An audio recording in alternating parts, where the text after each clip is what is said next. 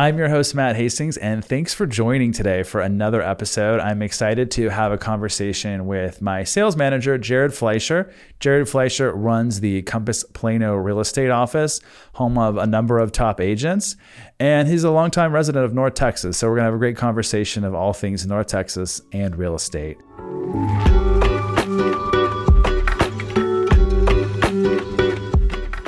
So you've been here a few decades in Dallas area. What are some of the most notable things you've noticed that have changed about either the landscape or the people or the culture during that time? You know, I'll say it's, I worked when I first got into the real estate industry as an agent. I worked in the downtown and uptown market, and this was in like 2006, we'll call it. And there wasn't a whole lot of residential lifestyle in those areas yet. They were the places that, like living lifestyle, they were the places that people came, from the city, maybe, some parts of suburban Dallas or Richardson or Plano or wherever it was, to go and have nightlife. That was like, the financial district of Dallas, but there was very little like residential living in the city itself. You had a couple of old converted buildings that had maybe become lofts, some condos here and there, but not a lot. So over the course of time, that changed dramatically. Oh, yeah. Where Dallas, the metropolitan part of Dallas became a bustling residential kind of hotspot. You started to see high rises getting built, other old buildings getting converted, a lot of rehabilitation and renovation of some old buildings that hadn't had much happen to them, like the Statler Hotel comes to mind. That sat vacant and decrepit for decades. At one point when that was opened, I think in the 60s, it was the largest hotel in the Southwest, sat there vacant for decades. They come in and revitalize it and bring, kind of some of that. The cool part about that is they kept So when you were a kid, it was like a haunted hotel. It was. Well, it was scary. I mean, it was like being downtown, being in that area was just, during the day, it's, bustling, if you want to call it, because people are working. But at night, it was like a ghost town because nobody lived there. It was just commercial usage.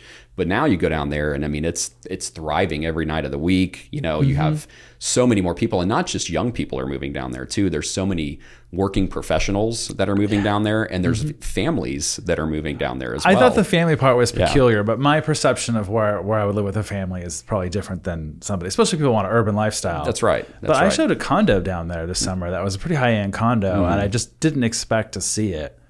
In downtown Dallas. So that's one thing you see. You've seen the landscape change some. We've built some big buildings down there, so the landscape has definitely changed.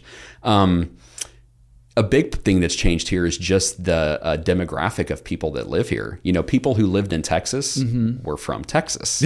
It's very rare almost now for me to meet somebody who is like a native Texan or native Dallasite like me. I mean, everybody I meet has come from somewhere else. I bet in your neighborhood too is like half or more transplants. The transplants, that's probably the better word to use, transplants. But there's such a diversity of our population of where people have come from now, where when I was younger, it was the people that were born and stayed here. So I think that's brought a lot of culture to the city, because it's brought a lot of different perspectives and opportunities to kind of service, a different population, different ages, different ethnicities, different all sorts of things. So that's, I think, been a huge change here, is like the maturity of the population growth. Well, I think heading up north too, when you were younger as a kid, like I'm sure Frisco existed, but I don't think it was anything imaginable to what it looks like now. I mean, I'll say as a young adult, as like an adolescent and young adult, Frisco didn't exist. I mean, Frisco was a 4-letter word that nobody had heard of, or an F word that nobody had heard of, I mean, I remember my parents were small business owners, and they opened up a retail shipping and mailing center in Frisco in 1995, I think. I was in high school, so we'll call it 94, 95. And I worked for my parents in high school. I helped, again, retail shop. You go in there, mail packages, buy stamps. Like the UPS store. Like the UPS store, exactly. Before, before those were, a thing. They were all, small business owners, who owned and operated them. And I remember they opened this place in Frisco, and I was like, where do I have to drive to go out there? It was a Saturday. And, my dad's like, well, you just keep going down 75 until you get to this exit. And I go, I've never even heard of that. And it was El Dorado. And I honestly didn't even know wow, yeah. El Dorado was an exit off of the highway. Yeah. And so I get out there, and the only thing there was El Dorado Estates, which was an established neighborhood that was built like in the 90s and on the golf course. And there was an Albertsons. And like that was it. And you were starting to, I saw, a bunch of wooden frames up. You were starting to see some houses getting built, but it was farmland. It was FM roads. I mean, it was FM roads. There Farm was to market. That's exactly what it was. So crazy to think about now. It's crazy now. Now you can't even keep up with what the growth is happening out there. Yeah. But it was a dramatic. I mean, the north growth and expansion has been dramatic. I mean, I think it's going to continue. Absolutely. The growth north. 100%. Until you get to Texoma. Until you get to Oklahoma. Until you get to Oklahoma. I mean, each time I hear about a new city that's, first it was, you're like, where's that? It was McKinney and it's Prosper Salina, then it's, Anna, Melissa. And then it's Melissa, and then it's, Gunter. And you're like, there's another one I can't remember, but they're starting to get to the ones that pretty soon it's going to be in Sherman, Right. Yeah. You're in Denison and When Sherman. you're talking 75. Yeah. Yeah. It really is crazy to think about. I had clients who bought a home in the colony, but they were young and their parents were kind of involved in the search, and they had lived in, what's the place that's with the gates in Frisco, not Stonebriar. All the Cowboys players live there. Oh, Starwood. Yeah. Yeah. So they said they had lived there early on when it was just like a sleepy little community, and you had to drive to Plano to go out to dinner. And I was looking at them like, what are you talking about? That was Plano. Plano was kind of the end. It was like the end of the road. That was it. The North Dallas Tollway stopped at Frankfurt. It dead ended at Frankfurt, and then in order to get to say like Marsh, you had to cut through a couple of like residential streets just to get over to something like Midway or Marsh. Like it stopped. Oh wow! Yeah, it was crazy. I had some friends who had an apartment over there. Funny enough, when we were in high school, they had an apartment our senior year, and it was over off of like Kelly and Frankfurt. And the only way you take Tollway, and it stops at Frankfurt. You get off, and you'd have to take a couple of little weaves to get to essentially, we'll call it, Marsh or so. Right. But there was no easy way to get over there, and then it was literally past that when the tollway stopped was just a barrier in fields. That was it. Whoa. Yeah.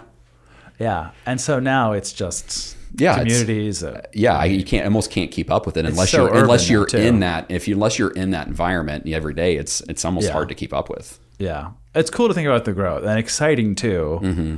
And the great thing, I'm bullish on North Texas. I am not too. Everywhere, but not. I mean, not everywhere in the U.S., but definitely North Texas. I'm bullish on. Well, and that's the great thing about here from a real estate market perspective is I believe North Texas is about 12,000 square miles. Like what we consider our from downtown to all the way getting almost to Oklahoma and to Fort Worth and almost to, not Tyler, but it's enormous. And there's still so much untapped potential there. Yeah. So, as it continues to bring more people here, there's more opportunities for development.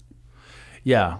It's fun to see. I think it'll continue. Yeah. I'm excited. But it does change. Like you said, it changes the familiarity as the growth happens. It does. It's hard to keep up with it. Yeah. If you're thinking about somebody who maybe wanted to move to Texas, what would you say are like the defining features that stand out to you? Well, I think that, having not lived continuously anywhere else. I mean, I went to college in Missouri, and my family's from the Colorado, from Denver area, and so I've spent a fair amount of time there. Going up there to visit because I have a bunch of family. Great state. A lot of them have starting to pass away, or but as a kid, I had a ton of extended family there. So I don't have a ton of insight into what it's like in other places, but I feel like the population of this city, just the people have always by and large been kind. It's been a kind hospitality. We're a southern state, so you hear about the southern hospitality and so forth.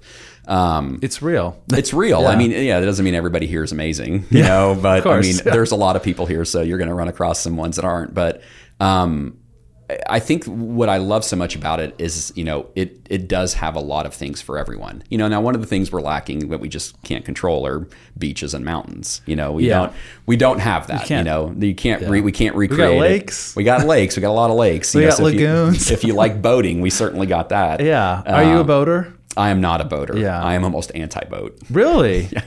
Boats freak me out. Okay. Yeah. I mean, it's, I don't like not being in control. and I don't know how to drive a boat. I mean, I have driven a boat before, but I certainly wouldn't say I'm skilled at it. But I've had a couple of not so pleasant experiences on boats. So you want your feet on the ground. Yeah. Or, I mean, if I don't mind being on like a big boat, where it's like a cruise ship. Well, not a cruise ship, but just like a bigger boat. Like you get me on a ski boat on Lake Louisville in the middle of the summer, like that's kind of probably the last place I want to be, because if you haven't been out there, it's nuts. I have not. Well, I've been on the lakes here. Possum Kingdom is one. I love Possum Kingdom. I went there as a kid a lot. Growing up, I grew up in Northern California, and we had, the lakes are beautiful there. Mm-hmm. And my grandparents had a boat, and we had a boat, and we would go water skiing and hang out. And the water was cool though in California, so that was like a summertime activity. Yeah. Lots of fond memories. But here, it's just never been on my radar screen as something to do. Well, and it's not, I would guess it's not so easily accessible here too. Like we do have lakes, but you got to go this way to get to this lake or that way to get to that lake. You don't have a lot of like natural resource sometimes, like right in the middle of where everything is. Yeah, you're not right on top of it. You're not right on top of it. You can't see the ocean. You can't see the shoreline from your house, if you or driving down the highway. Texas is not the place for you. Texas is not the place. But if you like kind people. The good people, I think there's a lot of, there is a lot of diversity of, again, of just our population as a whole. So I think, we've got great restaurants, we're like kind of known. I was just talking about with somebody. I believe that the restaurant scene here is very underrated. Yeah. I mean, it's, I mean, people who, if you love food, like, we've got all sorts of different opportunities there. I think from an entertainment perspective, we've got, of course, you got the Cowboys. People love that and so forth. Yeah, you like sports. This is your place. You got good sports scene here. You're a golfer. I'm a golfer. I perceive a lot of golf courses here. There's a ton of golf courses here. My general perception is that like per capita, there's a high ratio of golf courses to people. Well, you can play golf 11 months a year here. True. Or sometimes 12 months a year. I mean, the last couple of years we've had some challenges. Did you golf this year over anytime in December? I did. See? Yeah. I did. And I mean, you'll probably golf in January too. I played golf on December 30th in shorts, Right. I mean, that's pretty nice. Yeah, it's 80 degrees here today. I know. This is the weather that hooked me on Texas, I think. I was living in the Northeast and I came here on my recruit trip, and it was like, what? The Northeast is just brutal. Oh, it's brutal. Winter. Yeah, it shuts down for 6 or 7 months. Yeah. And it's literally frozen. Like, I came here and I was like, this is amazing. Like, yes, I accept this offer. Yeah. Then the first winter I was here, it snowed like in early December, and I was like, I got rid of all my sweaters. I thought, right. This isn't supposed to be a thing here. I thought it was supposed to be hot all the time. Yeah, I can count, my kids are, they've been fortunate the last, 2 years to get some snow. Yeah. Of course, my kids, they don't get to see snow, right? I mean, unless we go to Colorado or something.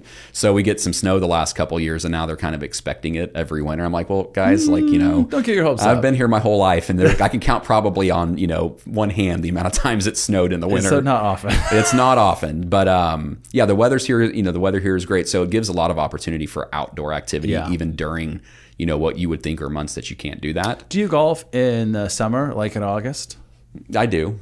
Okay. Yeah. It's pretty toasty. It is hot. Yeah. I mean, it's humid here, I mean, it's not for the faint of heart, but I mean, I will say the last couple summers up until this one was pretty brutal. 2022 was a tough summer. But I think it's, just part of living here. It's just part of living here, and I mean, it's so, but I think that, for active people, there's a lot to do here. Yeah. Because you have so much opportunity to do that.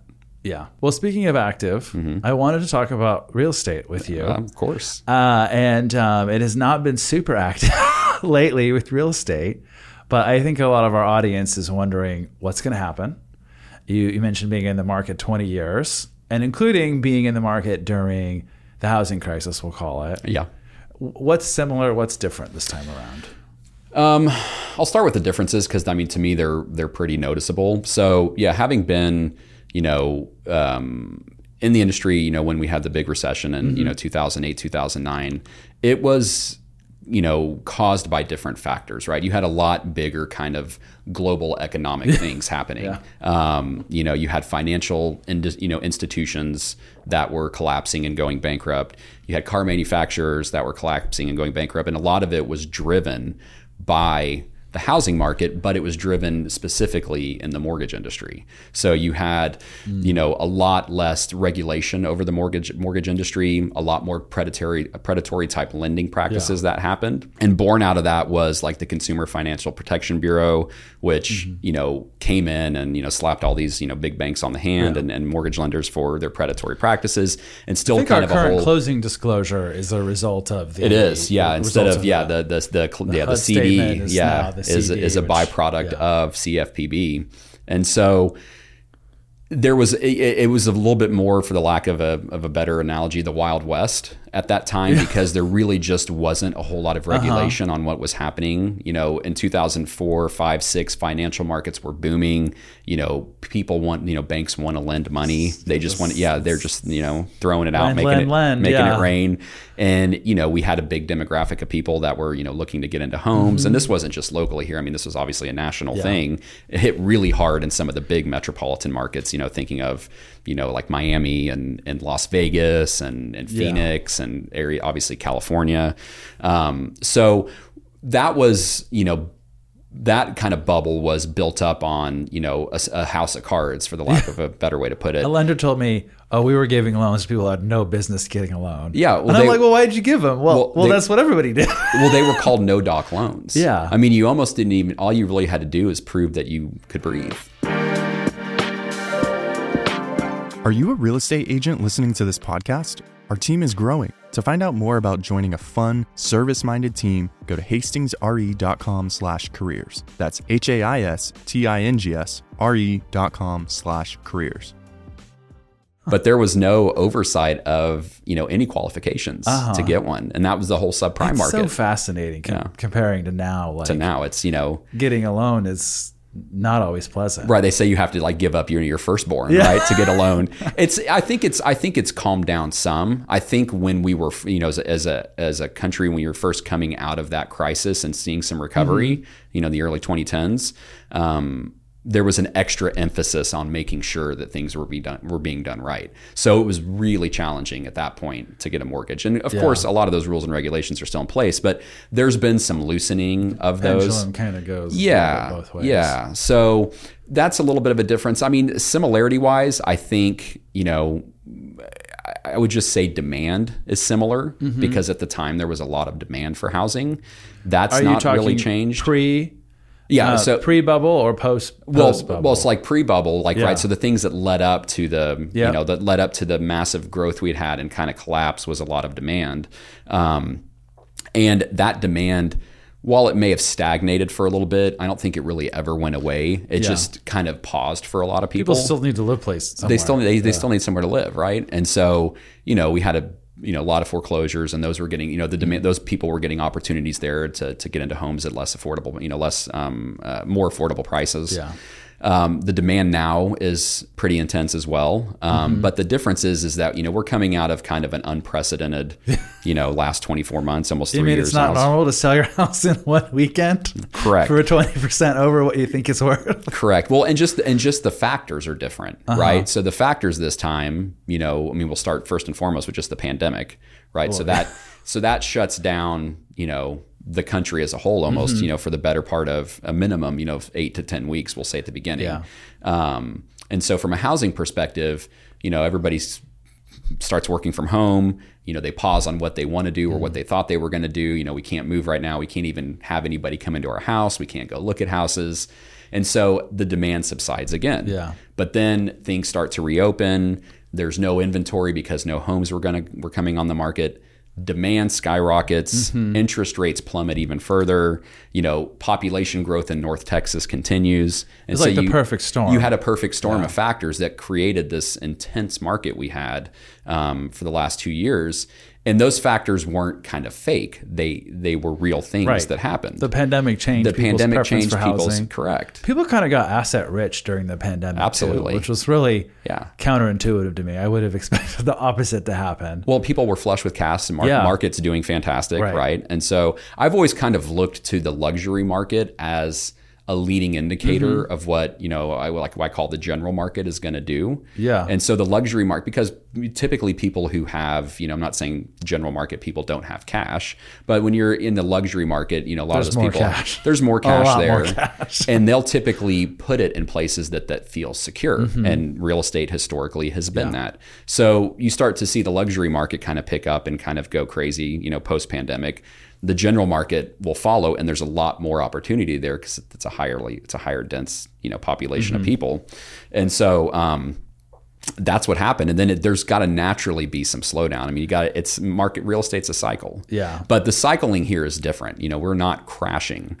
We're curving back to the mean, which is good. Yeah, I agree. Yeah, we're going back to what normalized what it should be. So, when we do comparison of 2022 to 2021 or 21 to 20, I kind of almost have to look at the last couple years as a bit of an anomaly. Like they almost deserve an asterisk, asterisk in the normal, not normal. Yeah, like in the annals of time, these years are like it should say asterisk. Please exclude from your averages. Yeah, pandemic years. Yeah, so that's where we are. We just looking at some statistics, for what our North Texas market did, year end. They align up really, really strongly with like 2019 and 2018, which were good real estate markets. Yeah. I remember that being a great time for sellers. There was a great time for fine for buyers too. That's like right. they transact comfortably. Yeah. I felt really uncomfortable like in early 2022 when you're like, if you're not bidding $100,000 over, you're not serious. It's like, I know this is a big ask, but this is what you got to do. Yeah, how do you tell somebody that? And then they don't, and they lose, and they're like, well, at least we know you're not lying to us. Yeah. But you're like, it's crazy right now. Well, if I can ask you a question, having been on the front lines of that more so than I have, that conversation that you have to have with people, like, what's the barrier you have to get through to get them to believe you?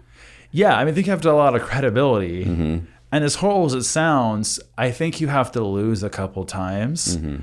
You have to taste defeat for a buyer before they're ready to, take the plunge and get the house. And all my buyers who went pretty big last year are still ahead, right? Yeah. So, and the other plus is like their cost of ownership is so low on a recurring basis right now. They had to put a lot of cash in, like they're locked in at really great payments. But I think it was really hard to build rapport. Like a lot of people reach out to us online in our team, and so we don't have a relationship with them first. So as we build rapport, and oftentimes after they lose one or two offers, they're like, "Oh, okay, you're not just trying to get me to bid up. Like you're serious. I have to do that." Right. Yeah. Yeah. Which it's kind of tough. Like part of my job became being a counselor last year. Yeah. Well, and I think I would think that whether you're a first time home buyer or you bought several homes before, being in the position where somebody tells you, if you want to even have an opportunity to get this house, you got to think about going $100,000 over the price. I mean, that's a hard pill to swallow. Right. Even if you have the cash, or even if you're looking at it from a payment perspective and saying, okay, it's going to adjust our payment $400, $500, $600 a month. We can do that. I mean, it's $100,000. Cash. Cash. Not like you're going to get a loan for this amount. Correct. You're going to have to bring cash. Correct. And so that's, I feel for the people who had to go through that. The people to get into homes, it's tough. And that's not normal. No, it's not normal. I remember being in a couple of multiple offer situations, during that timeline. Yeah. And you're talking, and the fact that, you had somebody say, oh, by the way, we've got multiple offers. You're like, what's the.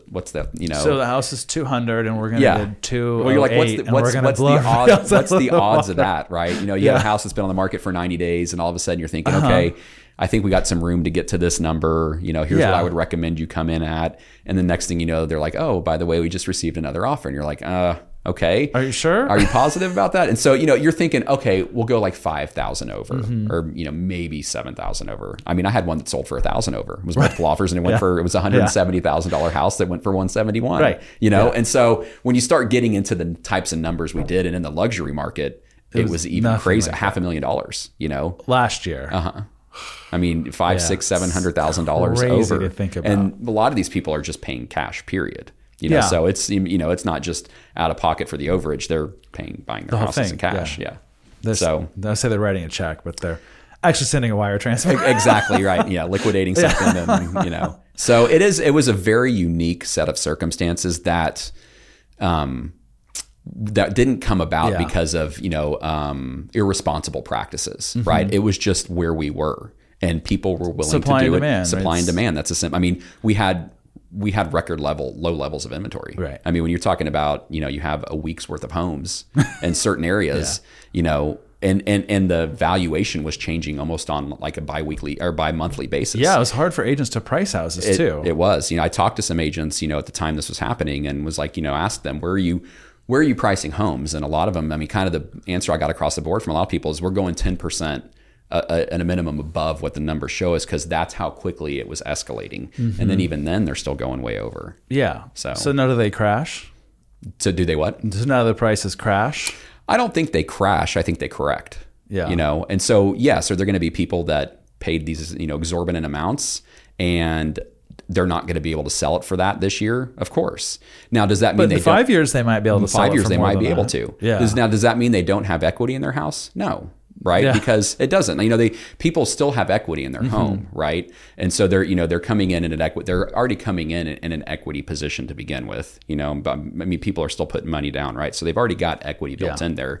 Yes, they may have had to, extend some extra cash to get it done, but they're coming in a position, there is continuing to be appreciation. We're just not appreciating at the rate we were. I read an article recently that, if you standardize the appreciation rate, it was about 4% in 22. Like if you go back to the standardization of it, that's what it really was. I mean, granted, I know that's not what it says it is, but that's kind of where I think we're going to fall, is in that normal level. So I don't think there's going to be, a bubble burst of pricing.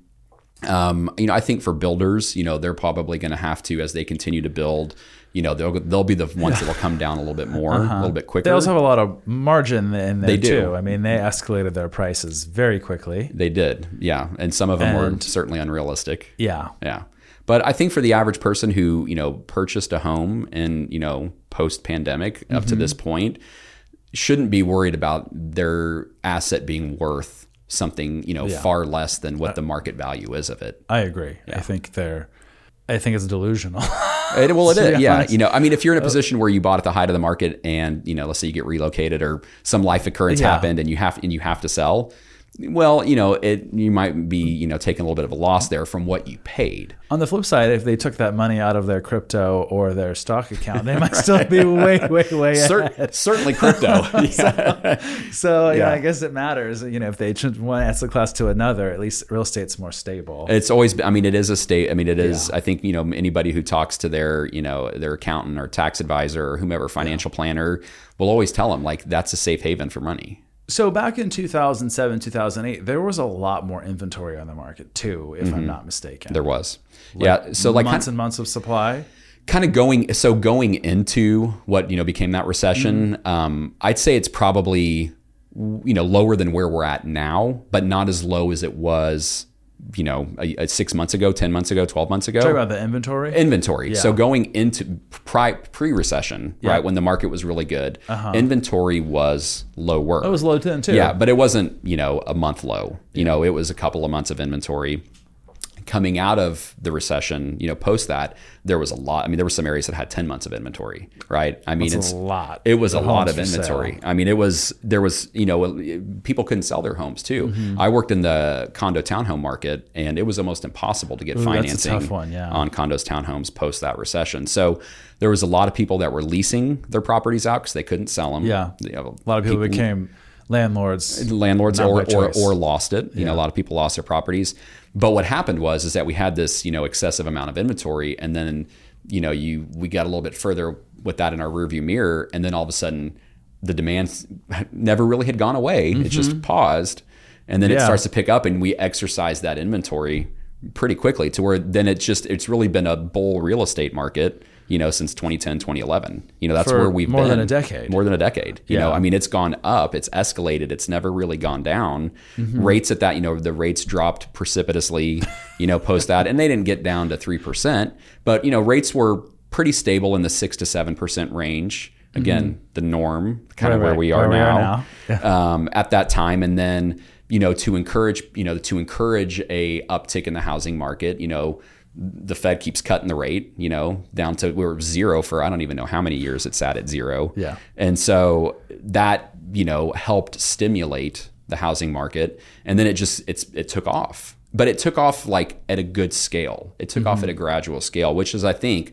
why as we come to this point where we're seeing some correction, we've had enough history between that recession and now that we've corrected the errors that could cause like a housing crisis. I think people just have it like as a scar in their mind. So just any like sort of idea that it might be happening, people start to pull back and perhaps even overreact to it. Yeah, I think, that's probably natural for some people too, to just like, hey, I'm gonna take a break and I just want to see what's going to happen. I still have the need, the desire, the determination to get it, but I'm going to kind of see what happens for a moment. And it's a long-term play. It's a long-term hold, yeah. I think the financialization of our economy, people think in pretty short cycles versus like, I'm going to own this home for a decade. Or I had somebody tell me, I'm going to die in this house. Yeah. Right? Well, your heirs are going to make a lot of money. That's right. Yeah.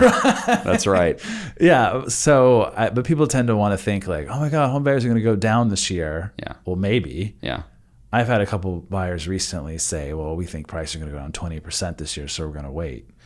Yeah. I happen to have a belief in my life that all things are possible, but it doesn't make it probable. I've heard a couple of things that had, I don't know if it was so much pricing as it was just activity, like overall sales could be down as much as 20% this year. I think people are conflating that number. Yeah, maybe. It's very believable to me that we have less homes sold. 100%. Yeah. I mean, when we started to see kind of the shift in 2022, kind of from the mid-year on of last year over year from 21, we saw a reduction in just total number of homes sold. We'll probably see a reduction of total number of homes sold between now and, early summer, we'll call it maybe late spring, because the beginning of 2022 was still so frenetic that we're going to naturally see a little bit of a downtick on just numbers.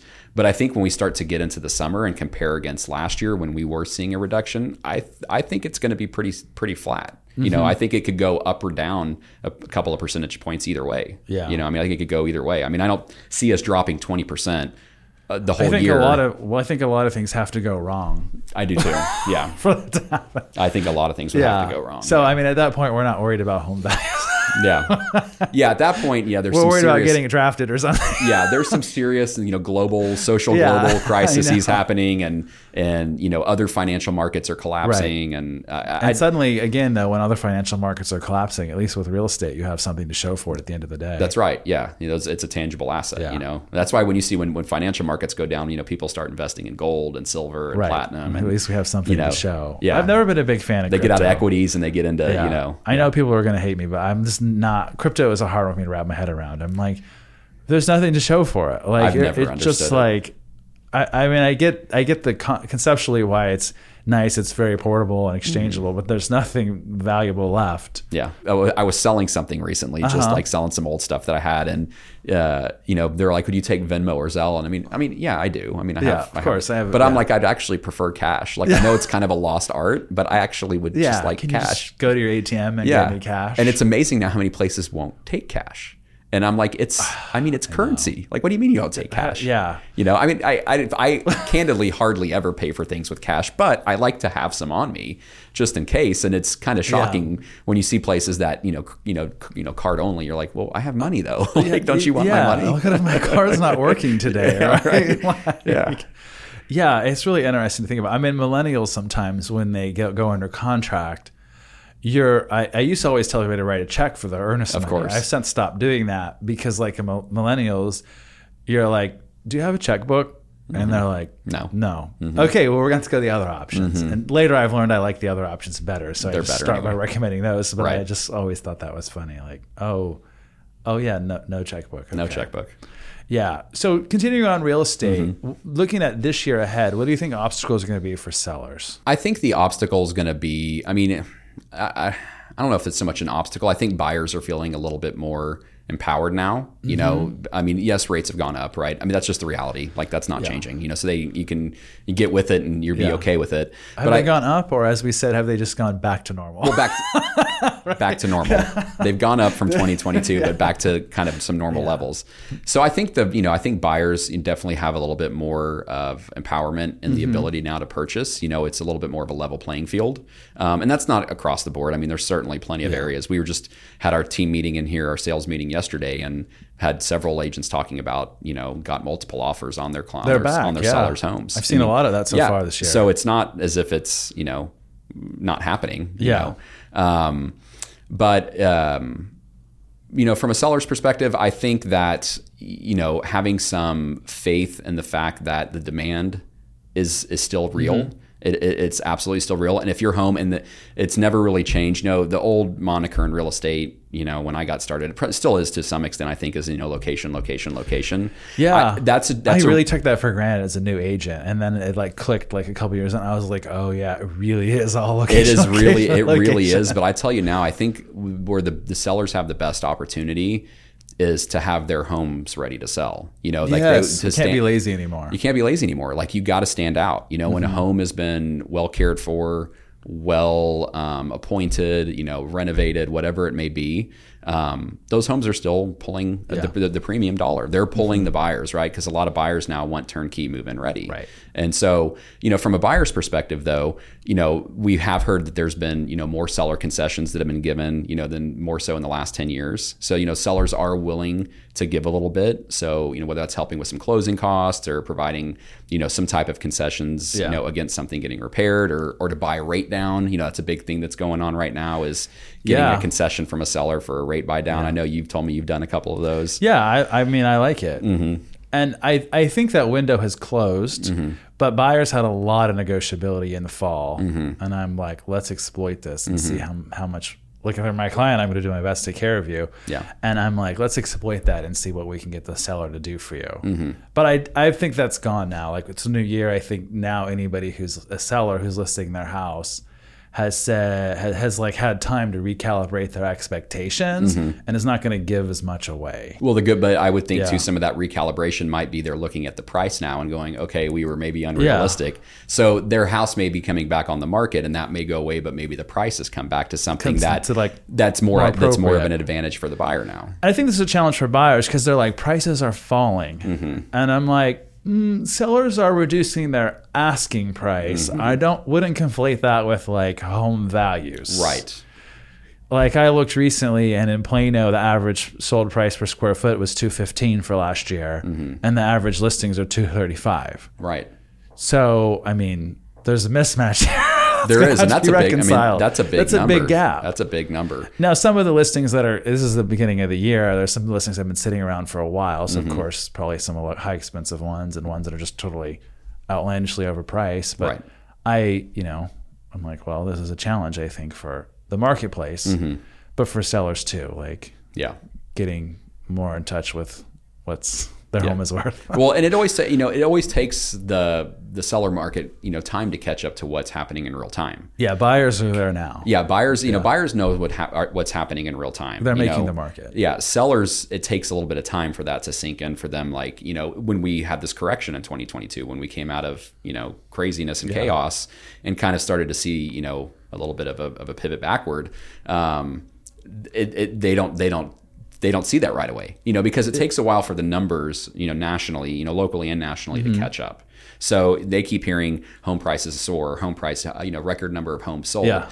In the meantime, that's data that's, been in the past. Like that's already happened 30 years. This is from February 2022. This is not true anymore. That's data that's 30, 60, days old at the minimum. So, and we're going into this is, historically the season of the market we're going into is the busiest. We're coming into the spring market. I mean, I know it's winter, but the spring market, generally picks up in February. Like and your busiest selling months are typically April, May, and June. I mean, that's, if you go look at historical figures for Dallas Fort Worth, those are the months. I find it peculiar because I've kind of thought it would be like just strong throughout the spring, summer, into the fall.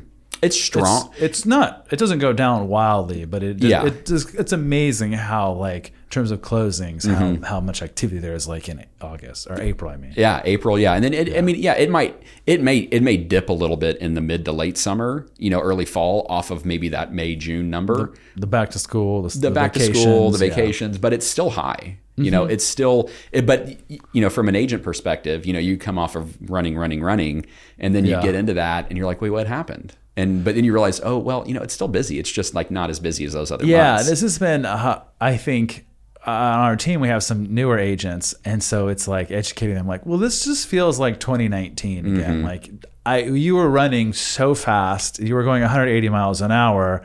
And now we're going 60. 60 is not exactly slow. Like, right. Yeah. It's still pretty brisk pace. We're not in a school zone. Yeah, exactly. So it's interesting to think about where we're at now. And I'm bullish. I am too. That's my overall sentiment for 2023 is that I am confident, cautiously optimistic. Yeah. That we're going to have a solid market this year. Yeah. I think there's a great opportunity for sellers to, get an elevated price over maybe where they came in, depending on, where they've been in their house and where they bought it, Well, that's the thing. Yeah. It always depends on, where you came into it and how long you've had it. I mean, homes don't just, overnight in a year, turn out, 35% returns. What? Yeah. What? I thought that was normal. Right. I think this is a challenge for like under 30, those buyers who are basically first-time home buyers have a different expectation, They're like, when are interest rates going to go back down to normal? Well,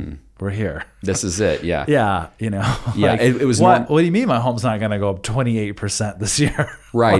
That's all they know, right? Their normal is 3% interest rates. When, again, if you look at, I had a historical chart. I wish I could remember it, from heart, but, only a handful of occasions in the history of since mortgage rates, started, were they ever below 4%. I mean, we can count them, and we've been in that, right?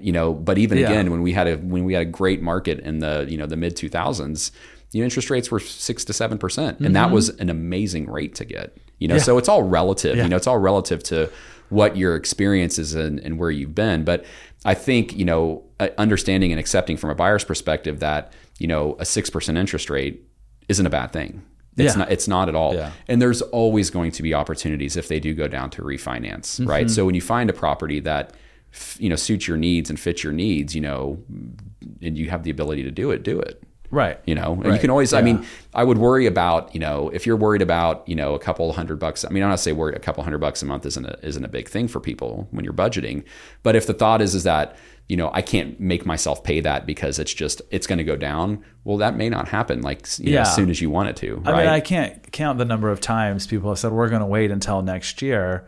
And then their affordability went down. And whether that happens this year via prices or interest rates, I think it's a real possibility. Like the waiting gets compounds over time. Unfortunately, most people can't have their income go up super fast every year. Which is why I say if you can have your income go up a lot every year, then sure, wait. Like you're going to constantly have flexibility in your budget. But like if your income isn't going to constantly go up in 10% a year. Yeah, which typically they don't. It's not normal. Yeah, incomes couldn't keep up with houses. You know? And now I think we're going back to that part where they should be able to. If you get back to the normal appreciation, like the hope is that they do keep up. But yeah, I mean, I've always looked, my personal, thought process for homes, specifically the one I'm going to live in is that, yeah, it's an investment, right? So you're making a calculated decision and you want to make sure you're making a good decision and you're doing your research and you got your great agent doing that, helping you there.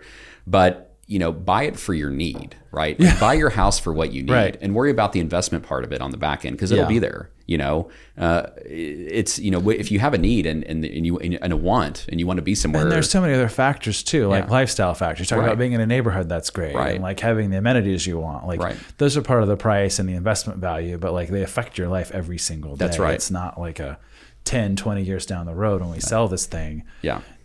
Well, in houses, you can own stock, equity, crypto, whatever you own, and you can look at a daily thing and be like, oh, it fluctuated this amount. I mean, if you want to do that, you can. Houses aren't like that, right? Right. Your house gets judged kind of on an annual basis, and the closest thing you can come to that is your tax value. Yeah, which is totally out of whack. Which is totally out of whack here. Yeah. But there's no barometer for you to every single day be like, oh, my house lost 2% of its value today.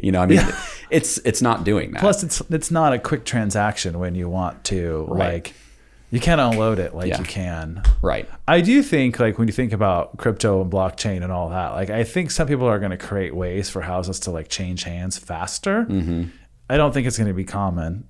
Probably it'll not happen here quickly either. It'll probably happen in the Miamis, New Yorks, like San Francisco's. But where people can transact a little faster by just like trading the house, like trading paper quickly. But I think that's a long ways off. Yeah, I would agree. I mean, I think most people aren't going to buy a house online like this. No. It's knowing the schools or if the furniture they love is going to fit, or right. There's so much more to or it. Or if the neighbors are total wackos. Like, or if you're, let's say, you're relocating, right? And you don't, how many houses did we have that got bought sight unseen, over the last 2 years, and then they're on a FaceTime video or something like that. But then you come here and you're like, well, this neighborhood isn't what I like, doesn't look the same as I did, or it's better than I thought it was, or whatever it is, I made sure it was always better. I don't want people to tell me, oh, you let me buy this expensive house in this neighborhood. Right. They show up and they're like, I paid how much for this? You didn't tell me about it. Right. Yeah. I usually try to talk down on the virtual tours. Mm-hmm. Now, after I've talked down, you still want it? Okay, good. Now we can do it. Yeah. So you've seen a lot of transactions as a sales manager and kind of having a broker role. Mm-hmm. Let's talk about deals gone wrong. I always find that funny. Well, I'll say from the perspective of what I see most common, and this is almost kind of like post the sale happening, comes down to like disclosures, right? So that's like the most common thing that I've seen in my, experience is that, somebody gets into a house and they find out something about it that, they felt like they should have known. Mm-hmm. Right. And so then as the agent there, you get pulled back into it because, your client thinks, your buyer client thinks that you should have known about this, or how come you didn't bring this to my attention, or how come they didn't tell me about this? They must have known. So and there's the assumption that sellers know. And there's you're giving people a lot of credit. Right. They may have forgotten more about the house than we know. Yeah. And if you've lived in a house, I sold my, my first home, I bought in 2007 and sold it in 2018. And when I filled out that seller's disclosure, I had to really think about it. Yeah. We'd renovated it twice. We had some plumbing issues. I had to kind of really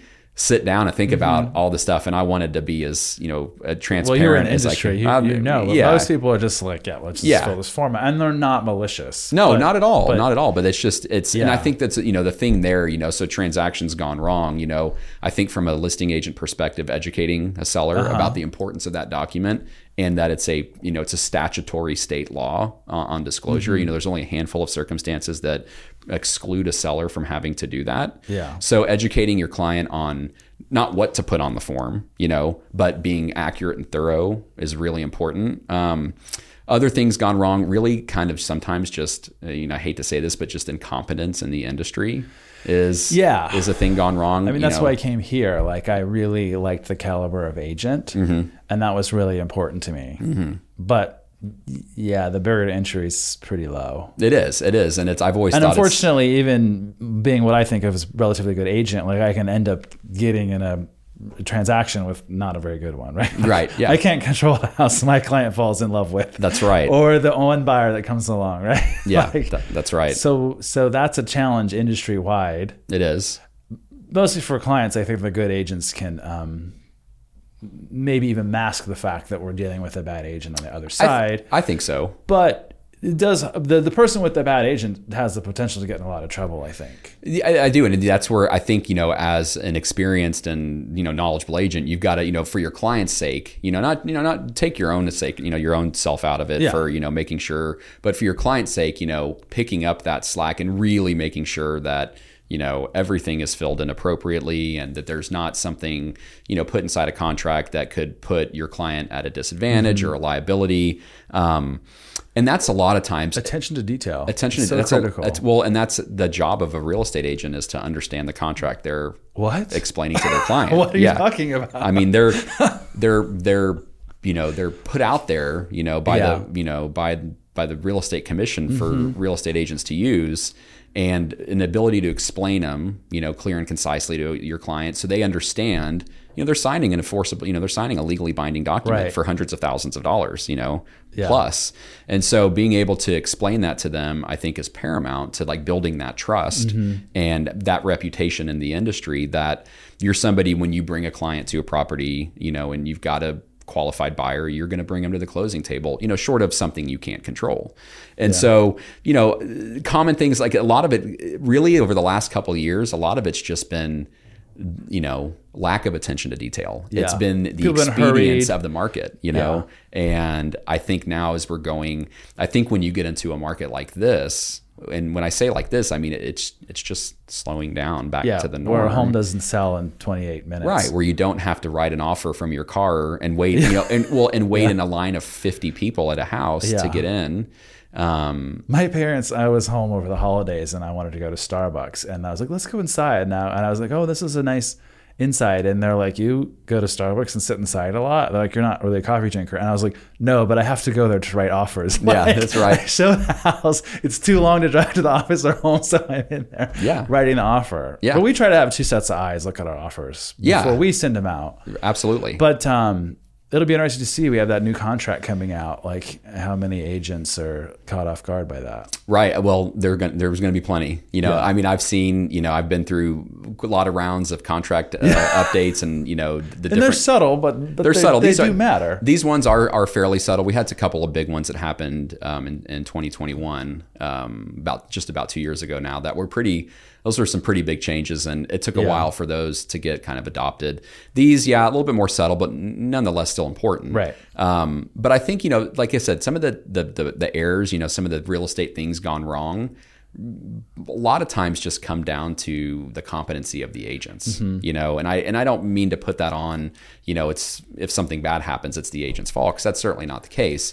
But there's a lot of things that can get solved if they're corrected early on. Most problems are communication problems. Yeah, that is. I mean, in life and in real estate. This is a cooperative industry that we're in. So we rely on our fellow, realtor, colleague, broker, whatever you want to call it, to be a part. It's a partnership, for whether it's 10 days, 14 days, 30 days, a couple of months, you're working together. The end goal is to both serve your client the best way you can. And I always looked at a good real estate transaction between a buyer and a seller happened when both parties gave a little and both parties got a little. Yeah. You have somebody giving something and somebody getting something. That's an equitable transaction. We weren't there for the last, couple of years. Sellers were getting everything. Buyers were giving everything. They get everything, and they're like, can we ask for more? Yeah. And you're like, they're already giving you everything possible. There's nothing in the contract to protect them at all. And you want more? Well, it's funny, just to give I remember this very, very vividly. In my last office I was at, I had an agent who had a listing that they had put the agreement as $750,000. Okay, so it was a $750,000 house, and do the whole private exclusive thing, and all that. So it's an off-market sale. Oh well, but it's coming to the market, right? So I mean, their intent was to totally come to the market, but they wanted to do this just to kind of gauge what the interest was going to be, because as a seller in that market, you didn't know until it happened to you, right? Like you have your agent telling you it's going to be crazy. Like, just leave your home for the weekend. Like don't even go on vacation. Go on vacation. Take your dogs, your cats, whatever it is. You'll have to go into Texas because nowhere else is open. That's right. Go on vacation. Right. Yeah. And so, but this one really stood out where the house hadn't even hit the open market yet. I mean, it was available, but it really hadn't been available, for all agents to go through yet. And they got an offer immediately for $950,000. $200,000 over. $200,000 over. Yeah. And because the agent's like, I mean, this is better than we could have hoped for. Like, I thought we could get in that mid to high eights, but we got one right off the bat for $950,000. Yeah. And that's not to say that you don't say, well, let's still go on the market. You never know. But the sellers were like, I mean, they're like, he remembered the way he told it to me because these were friends of his. And their immediate response was like, that was nowhere near what we thought we would get. Like they're thinking, they're hearing the stories, right? And they just got an offer for $200,000 over before it's really even on the market. And they weren't like elated. They were just like, okay, well, let's keep going. Let's see, they're really not giving us their best. Yeah. And you're like, I mean, oh my gosh, that's an amazing offer. Like, this is like $400 a square foot. I mean, it shouldn't have been that, And so it's just, yes. I mean, so sellers made out good, but I think, where we are hopefully this year, and this is kind of what I think the market's doing right now, is it's an equitable deal. There's opportunities. Again, it's all, there's certainly a bunch of variables that are dependent, but, sellers are going to, do okay. Buyers hopefully will be in a better position, to get some concessions, whether that's price or whatever it is. And we got some balance. Everybody can have a win now. Everybody can have a win. And I think that hopefully that'll take away a little bit of the friction. Yeah. There's a lot of friction the last couple of years, a lot of emotion. It's hard for somebody to think, why do I have to pay this much more money for the home? And make a decision, and I can't not get overnight. I couldn't even sleep on it. I have to decide now. Right. I have to I can't even see it. I have to put an offer in before I'm physically capable of being in the home. And so I think it's a good thing. It's a good thing for not just for the not just us. I mean, take the real estate profession. It's a good thing for consumers. Right. It's benefiting them. Sellers think they missed out, but I'm like, well, your home didn't go down in value since then. And now you don't have to deal with the craziness or the extra stress, like the high drama of like, here are your 15 offers. Let's pick the one you feel most comfortable with. Right. And it's almost like a game show, right? Yeah. Like which one's a trap door that we don't know about. Yes. Like no whammies, right? Yeah. We don't know like what can go wrong on any of these, but because they all came quick and fast and high. Right. And they're vetted them as best we can, but it's a lot more stressful. Well, and they want to make a decision too, and they want to make the right decision, right? And so then they lean on their agent to help them make that right decision. But at the end of the day, like, when you have that many, you're doing everything you can to find out all the information to try to get the right one to get them to closing. And I saw a lot of situations too over these last couple of years where the highest offer didn't always win. For a lot I had of a couple that last time. Like we picked yours because it was just the overall best. It was the most solid offer, and it was also probably you were a competent agent who wrote a complete offer, who was communicative, explained everything out. Ask them, ahead of time what was important to the sellers, and I think a lot of sellers, that means a lot to them. A lot of, I mean, money is certainly, a driving factor. But I think for a lot of sellers, it's like they just, this is their home. Like they put, they got married in it. They had their family in it. I know when I sold my house in 2018, my wife and I sold our house, we lived in a desirable neighborhood. We had multiple offers, and, we had the family that ended up buying it was relocating here from New Jersey. And we had a couple offers that were, I mean, they were, if one or two may have been like $1,000 or $2,000 higher. They were close. But these people, like they met us at every turn, like they did everything, and we didn't ask them to do anything. They just went out of their way to show how much they really wanted their house, wanted our house. And they even like called us, I'm sure their agent was like, don't do that. Please no. I mean, and I was like kind of hesitant to talk to them. Especially being in my in position. The industry, Yes, this is maybe not good. No, it wasn't. But I think for a lot of people too, they just want to know that they're how they, it's like their baby sometimes. That's right. Yeah. And that's a little bit what makes it special being an agent is that it's not just a transaction. Like I really do appreciate that we're helping people with starting a new chapter.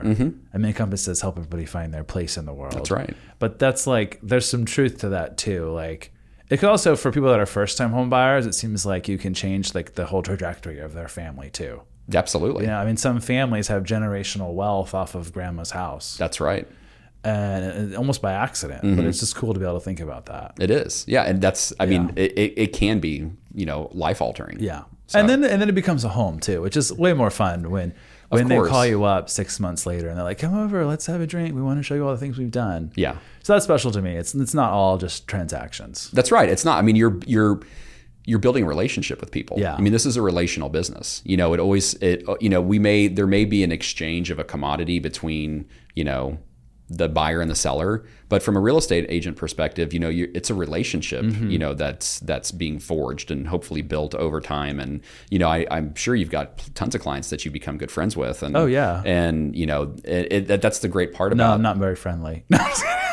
That's a great part about this business is it is a people business. I mean, you could be the, smartest financial, thought provoker, know the market upside, inside and out. But, if you got to relate to people, you got to be able to read people, you got to be able to, commiserate with them, empathize with them.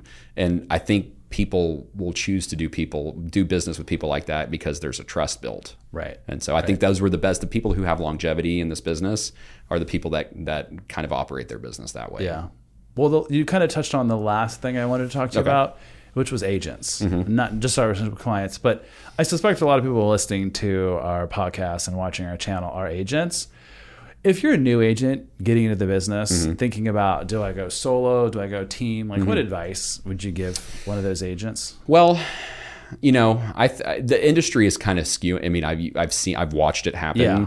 Has skewed a lot more, heavily to the team model. I think a lot of brokerages recognize that and, have set their service offerings up to support that. I don't think it means they're not supporting independent agents, but I think they realize that that's kind of the direction that for the time being that this industry is headed.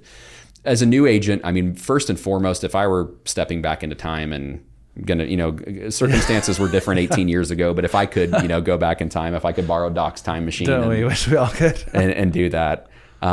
First and foremost, I would get as much education and information as I could from like seasoned agents. Like I would really, make it a important part of my progression and growth to just be a sponge to that doesn't mean, annoy them and nag them, but I mean, I would really lean heavily into those professionals. In terms of joining and they've seen things like that's the subtle nuances of things that go wrong that the experienced agents can really, I think, that's right, share with a newer agent. 100%, because it's all, you take the real estate courses, right? And they teach you what's in a book. And then you get your license, but there's no real world application that's happened yet. Conceptually, you know what happens when you put that in that box, right? But realistically, practically, what does this actually work out to be? Right, and it very rarely happens that way. There's very rarely like, everybody signed. Oh, they gave. I mean, everybody did everything just to the T. I mean, that's like the white unicorn of this, right? People need to be coached. So there's always some speed bumps that you're going to have to deal with. So from a new agent perspective, I think just leaning into the people around you, getting, immersing yourself in, what you can learn from them. In terms of being an individual or joining a team, I think if you can find, if that appeals to you, find a team where the culture part of it, fits in with what you're looking for, because every team is different. Right. I mean, there's, a lot of them operate, and there's no right or wrong, just a lot of them operate differently. But finding one that's going to, support you, that's going to invest in you, emotionally, educationally, that's, wants you to be a part of something, I think that's an important thing to look for. I don't think it just comes down to, where am I going to make the most money? I think for a new agent to think, I think that's, I think that's, listen, if you do well in this industry, that will take care of itself. There's an opportunity that if you can be successful and you can show your value, take care of people. That will take care of itself. Right. Good quote from Tiger Woods that, golf quote, he was the number one ranked golfer in the world for nearly a decade. Like if you take I think they said the next 10 or 12 golfers behind him and add up all their weeks as number one, it still isn't even half of what he was number one. But they used to talk about having the number one ranking for so long. And he said, I don't worry about the ranking. If I win golf tournaments, I'll be the number one ranking. Like all I got to do is focus on the golf tournaments, not the ranking, right? Yeah. Focus on taking care of your clients. Yeah. Focus on the important things. Focus on the important things. Focus on being in the moment, taking care of your clients, thinking about, how you want to build your business, and that part of it will take care of itself. Right. I think there's benefits, I look at sometimes of individual agents. I think there's, benefits of being an individual agent sometimes too, like you're kind of, in your own boss, master of your own destiny there in some regard. Your own boss until you remember your client's your boss. That's right. That's right. I think, there could be, a certain type of clientele that likes just dealing with one person. Yeah.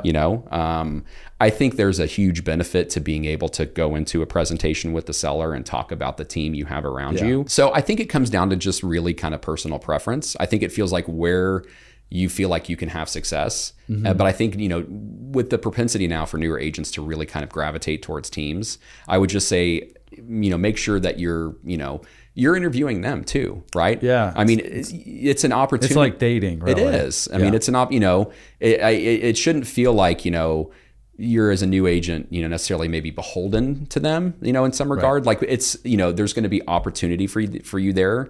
So take advantage of it, but make sure it's the right fit. I know like when I got into the business, I joined a brokerage that, I immediately regretted joining and it's because I didn't do my due diligence, and I'd have a lot different questions now, but I didn't know, you don't know what you don't know. Yeah. And so what would you ask? I think that's, number one, I'd probably ask, what is the support structure for a new agent? Like if I'm going into new brokerage, like what type of, culture am I coming into? What type of opportunity am I going to have for education? What type of opportunity am I going to have for collaboration? It's not about what split am I getting? Yeah. I mean, obviously finances are a part of everything, but it would be, is this a place where I can come in 10 years from now or 5 years from now, whatever it is, still feel like I'm getting this value from that place, right? And I think it's important. And I do think who you're with matters in some regard. I mean, I really do. I do think that, agents can be with different brokerages and they can be successful at a multitude of different places. But I do think having the backing of a successful company that, again, has the resources in place to support you, has skins on the wall, for lack of a better way to put it. I think the other agents make a difference too. Absolutely. Like in life, peer group matters so much. Absolutely. And that's one of the things when I ultimately joined, after leaving this brokerage, initially went to a larger, more kind of respectable name firm here.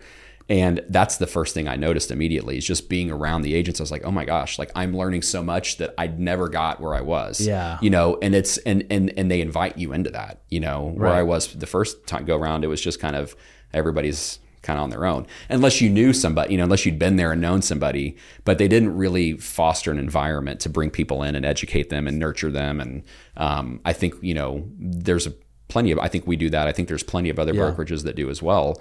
But I think that's really, as a new agent, just making that determination of, do I want to have an opportunity to really grow and provide value to a team as well and learn from educated people and pick that up? Or am I going to go out on my own, hopefully with support of the brokerage? And that works for some people. And it works for some people too. It does. Yeah. Well, I want to thank you for your time today. Well, I appreciate joining being here. me. I know I'm not the only agent that wants a piece of your time and to talk to you. I appreciate it. But I'm sure our audience appreciates it. Yeah. And I want to wish you a prosperous 2023. Have you been thinking about moving to North Texas? Maybe you're looking in Plano, Dallas, Frisco, or the surrounding communities. Each year, our team helps dozens of families make the move to Texas. We'd love to help you begin your journey. Learn more on our website at hastingsre.com. That's HAISTINGSRE.com.